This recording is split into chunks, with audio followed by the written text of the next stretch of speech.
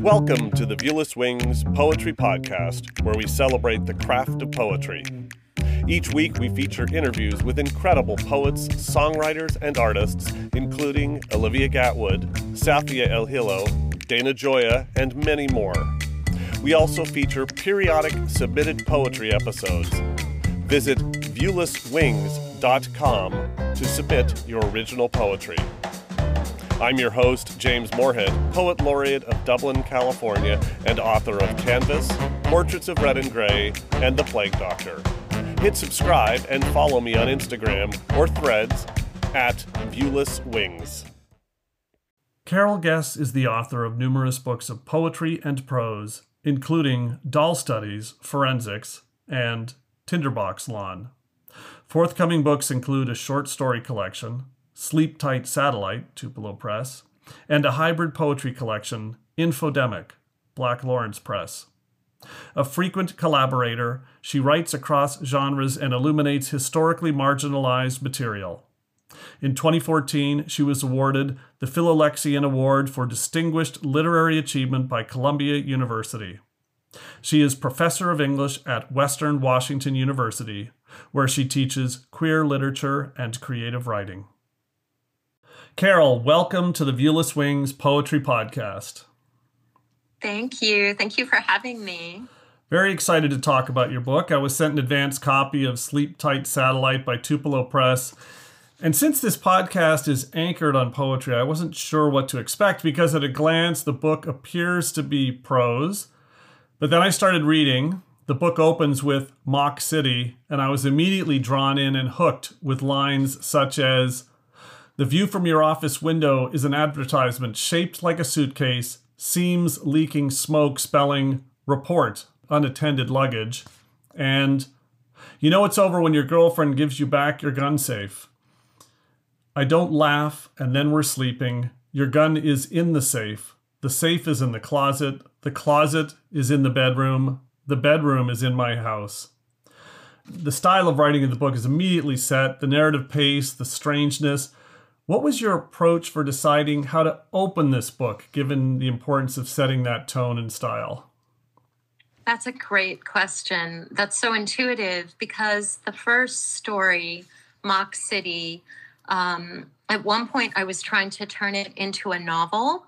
And I find novels to be the hardest form for me as a poet who's masquerading as a fiction writer. The length and continuity of the novel form is very difficult, but I knew that story set the tone, the feeling of fear, almost paranoia, but justifiable paranoia living in an America that is always shadowed by gun violence. And I wanted that to be the first thing the reader had to grapple with. So that was always going to be the beginning. Oh, that's fascinating that was the starting point of a novel that turned into something completely different. It makes total sense now thinking about it again.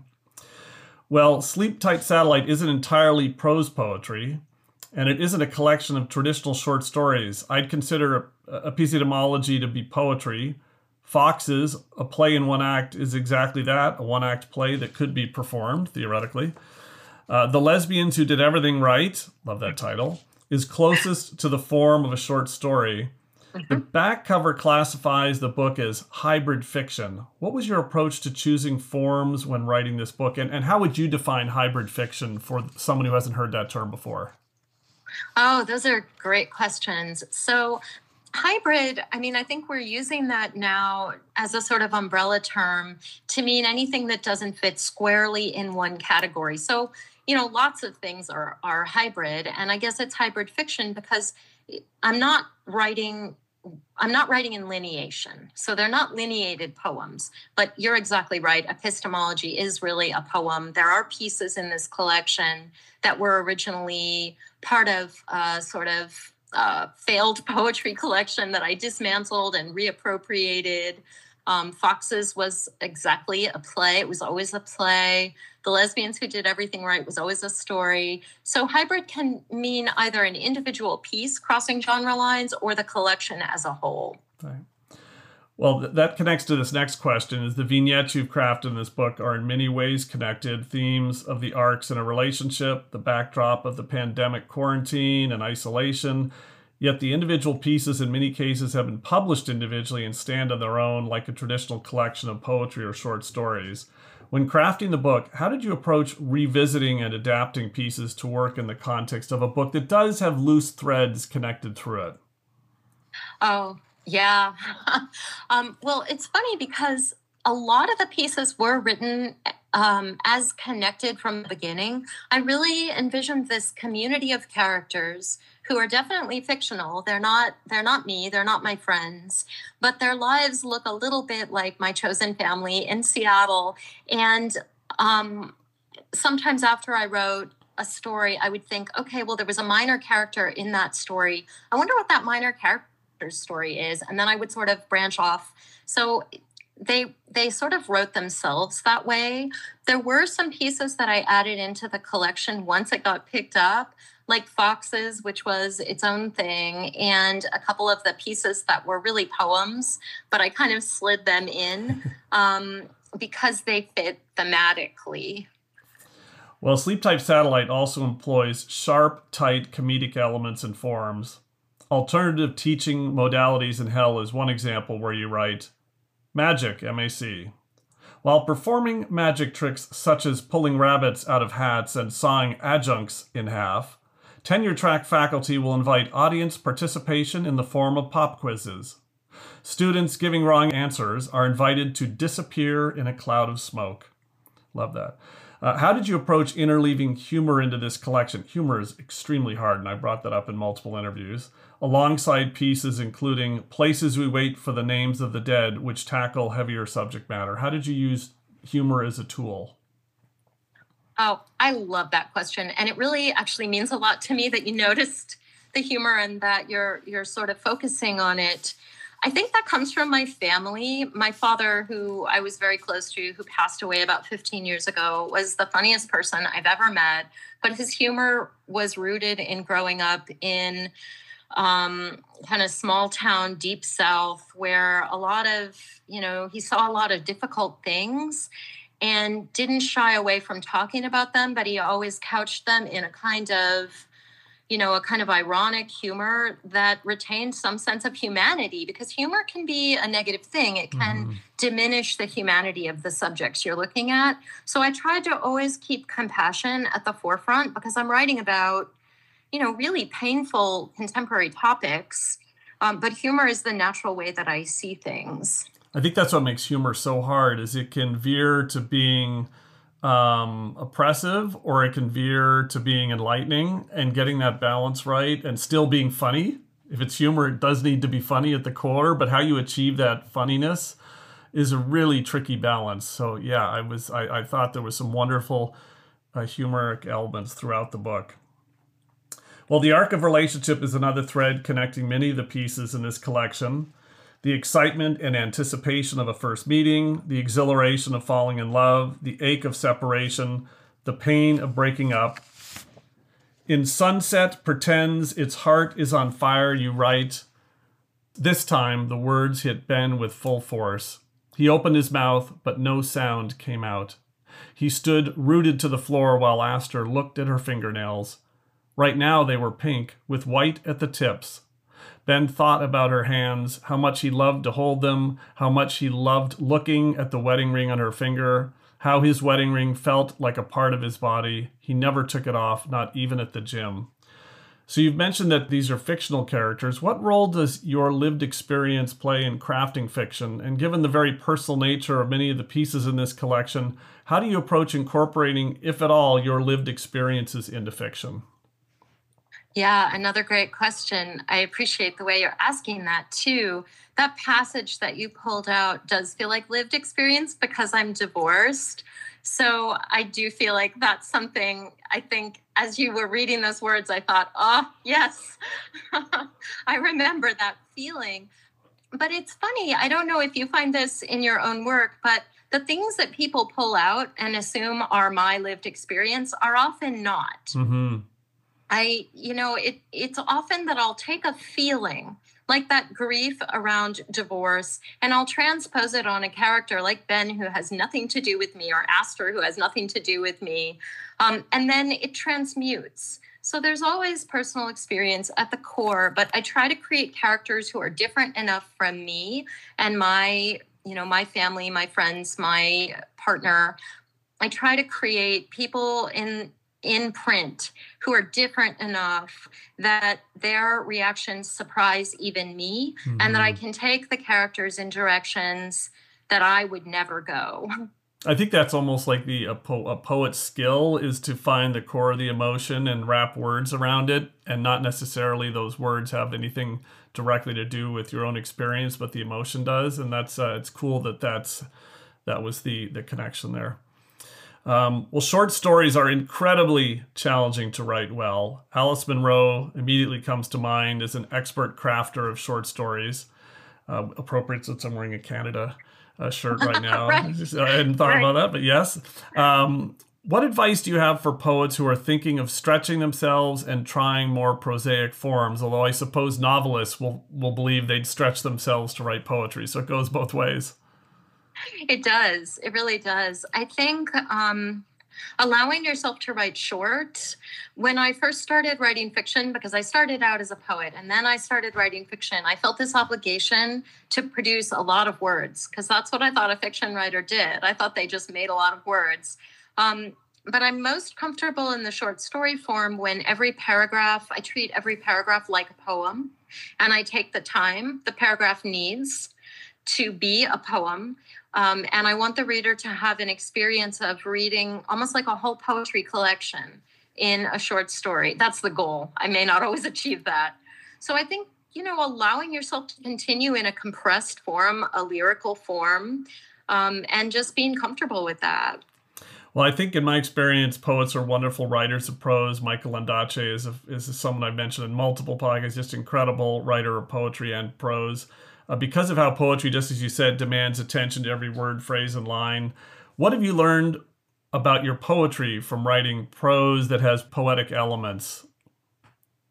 Oh, I wouldn't have thought of that question. I think I've always thought of myself as a sound-based poet, a poet who doesn't dwell in narrative, a poet playing with language and, sort of more experimental forms. But when I actually look at my poems, they're narrative.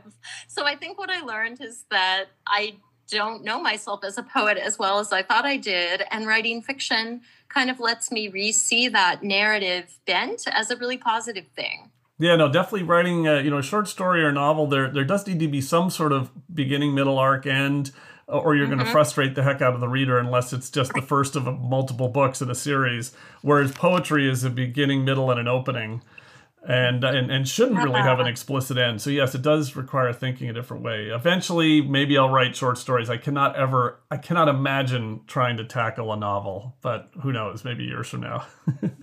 I think you will. Yeah. When writing poetry, I usually start by just writing images, phrases, and worry about what the poem will become and the form it will take much later. Listening to interviews with authors of short stories and novels, the approach appears to be much different. There needs to be a plan, a map, extreme cases with Lord of the Rings, things like that, worked out in advance, in addition to just writing and seeing where the writing takes you. In writing the longer pieces in this book that are in the form of short stories, what role did just writing play, and what role did having a plan mapped out in advance play? I think that's a flaw of mine as a fiction writer. I cannot map anything out. I cannot. And if I try to, the story goes awry and it gets away from me, or it gets really boring and dutiful. So I think I'm always writing in that poetic mode, the way you were describing it exactly. I'm moving from image to image and sound to sound, and the characters are surprising me. And sometimes I get to the end and I had no idea that was going to happen. So, yeah. And I have definitely read interviews with authors that somehow managed to take that same approach with the length of a novel, which amazes me, although it probably results in a lot of editing.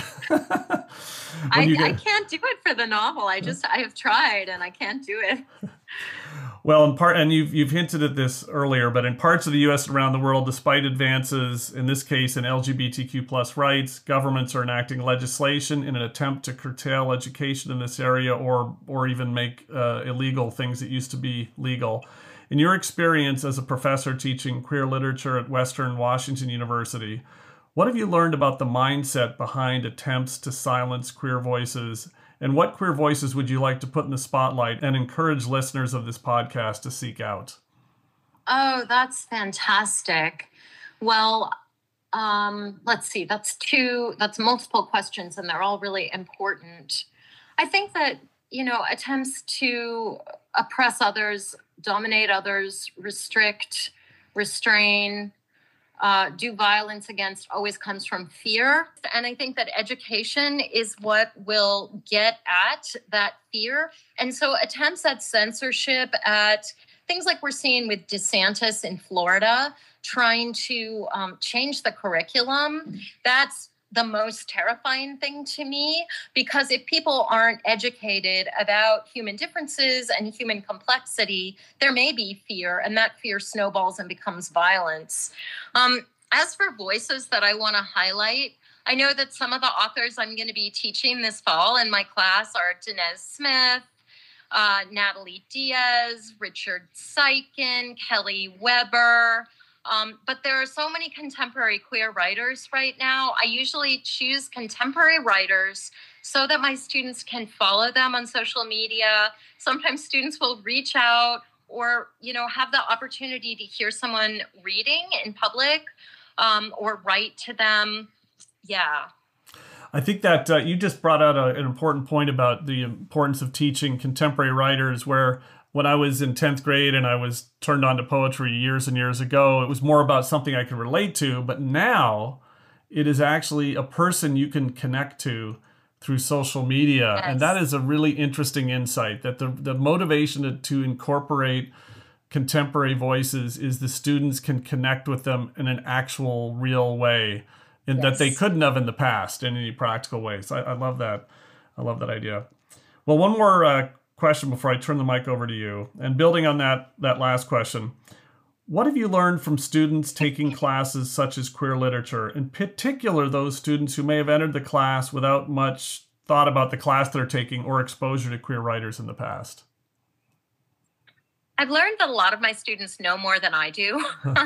When I started teaching this topic 25 years ago, there was a sense that I knew something and I had something to offer that a lot of the students, whether they were queer or straight or in some kind of indecisive, wonderful gray area, it didn't matter. There was something I knew that they didn't, and I was offering it. And that is not true anymore. Students come into the classroom, and when I start giving a little backdrop on LGBTQ history, they raise their hands, they say that's wrong, or you're leaving this out.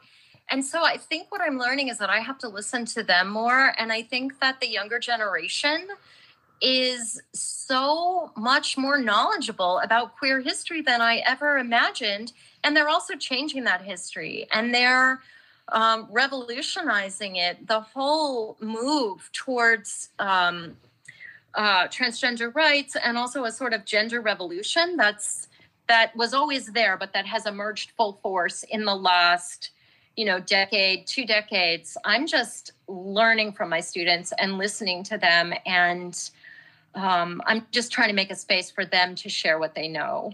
And I'm hoping that a lot of this backlash we're seeing is the last gasp, fear-based response to this extraordinary groundswell that comes from the especially Gen Z, who are anything but lazy and sort of sitting on their hands. They are extremely vocal and active. Wonderful.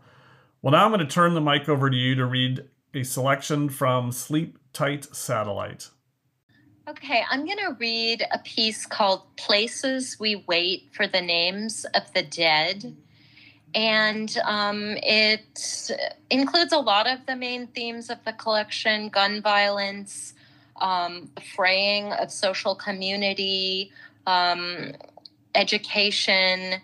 So it's a short, kind of like a prose poem. Places we wait for the names of the dead. We wait in the lobby of the Holiday Inn. We wait in the parking lot outside the Burger King drive-thru. We wait in the garden behind the temple. We wait in the firehouse 1 block from the school because the bodies are still inside the school. Sometimes they mispronounce our dead. Sometimes we are the dead, and we wait also for our names to be called. When we are the living waiting for the dead, we die in the waiting at the Holiday Inn. When we are bodies in the school, we are hiding inside the storage closet. Sometimes they name the shooter before the names of our dead. Sometimes they name the shooter, and he is our son. When we clean the blood, we wear suits that cover our clothing. When we take off the suits, we have clothes on underneath, and we drive home. Sometimes they make us wait all night. During the night, they hold our dead in their arms and turn the bodies carefully for clues. They mark the entrance and exit of the bullets. When the cameras arrive, they take the last words of the dead. When we are the dead, we wait by the pool of the hotel. When we are the dead, we watch the movie again in the empty theater. When we are the living and we hear the names, we say the names out loud. We say the names out loud, but no one comes. We say the names out loud, but no one comes. So we wait in the lobby of the Holiday Inn. Such a powerful subject that all of us can relate to, and yet you convey it with such softness and using repetition. So my question for you is, especially at open mics, I will hear poets that are angry about something, and the anger just overwhelms completely the poetry or the prose, and it's harder to hear the underlying message or the underlying emotion. So take me through the editing process for getting the balance right between the power and emotion while not losing the art in the process. Yeah, that's so fascinating thinking about it that way, because there are definitely pieces in this book where I was angry. Some of the ones about teaching, I was really angry when I was writing them. But I wasn't angry at all writing this. I was just so sad. I mean, I don't even remember at this point. We've all lost track. I don't remember which of the many, many, many, many shootings this was prompted by, but I know that I picked up the paper and read about yet another shooting. And I was just so sad and also fearful as a teacher. I'm scared. I walk into the classroom sometimes and look around and think, how will I get my students out of this room if someone starts shooting? And I think, though, that the softness and the repetition come from the tools of poetry. It's the great gift that poetry gives us, that poetry can soften things, and that using repetition and this isn't a formal poem, but it almost feels formal. It almost feels like a broken villanelle or sestina, because there's this sort of repetition of words, but also lines and phrases.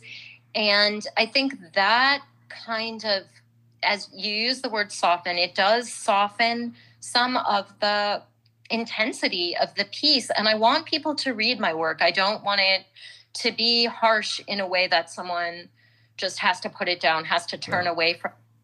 Ultimately, this is an elegy, and it's something I can imagine saying as a kind of, I don't know, I'm not a religious person, but I wanted it to feel a little like a prayer for the dead. So, yeah. No, I thought it was very effective. It reminded me of, like, I used to live half my life in Canada, where moving to the States, I had a number of things that I was uneasy about. Even though I was born here, coming back, and one of them was gun violence. And yeah, I wrote a poem after one of many shootings.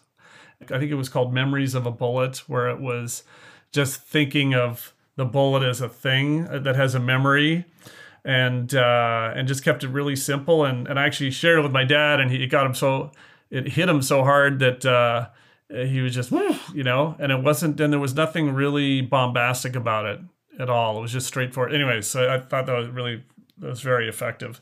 So finally, what are you working on now? Well, I have an idea for a novel, and so I think what I would say that I'm doing now is avoiding it. There you go.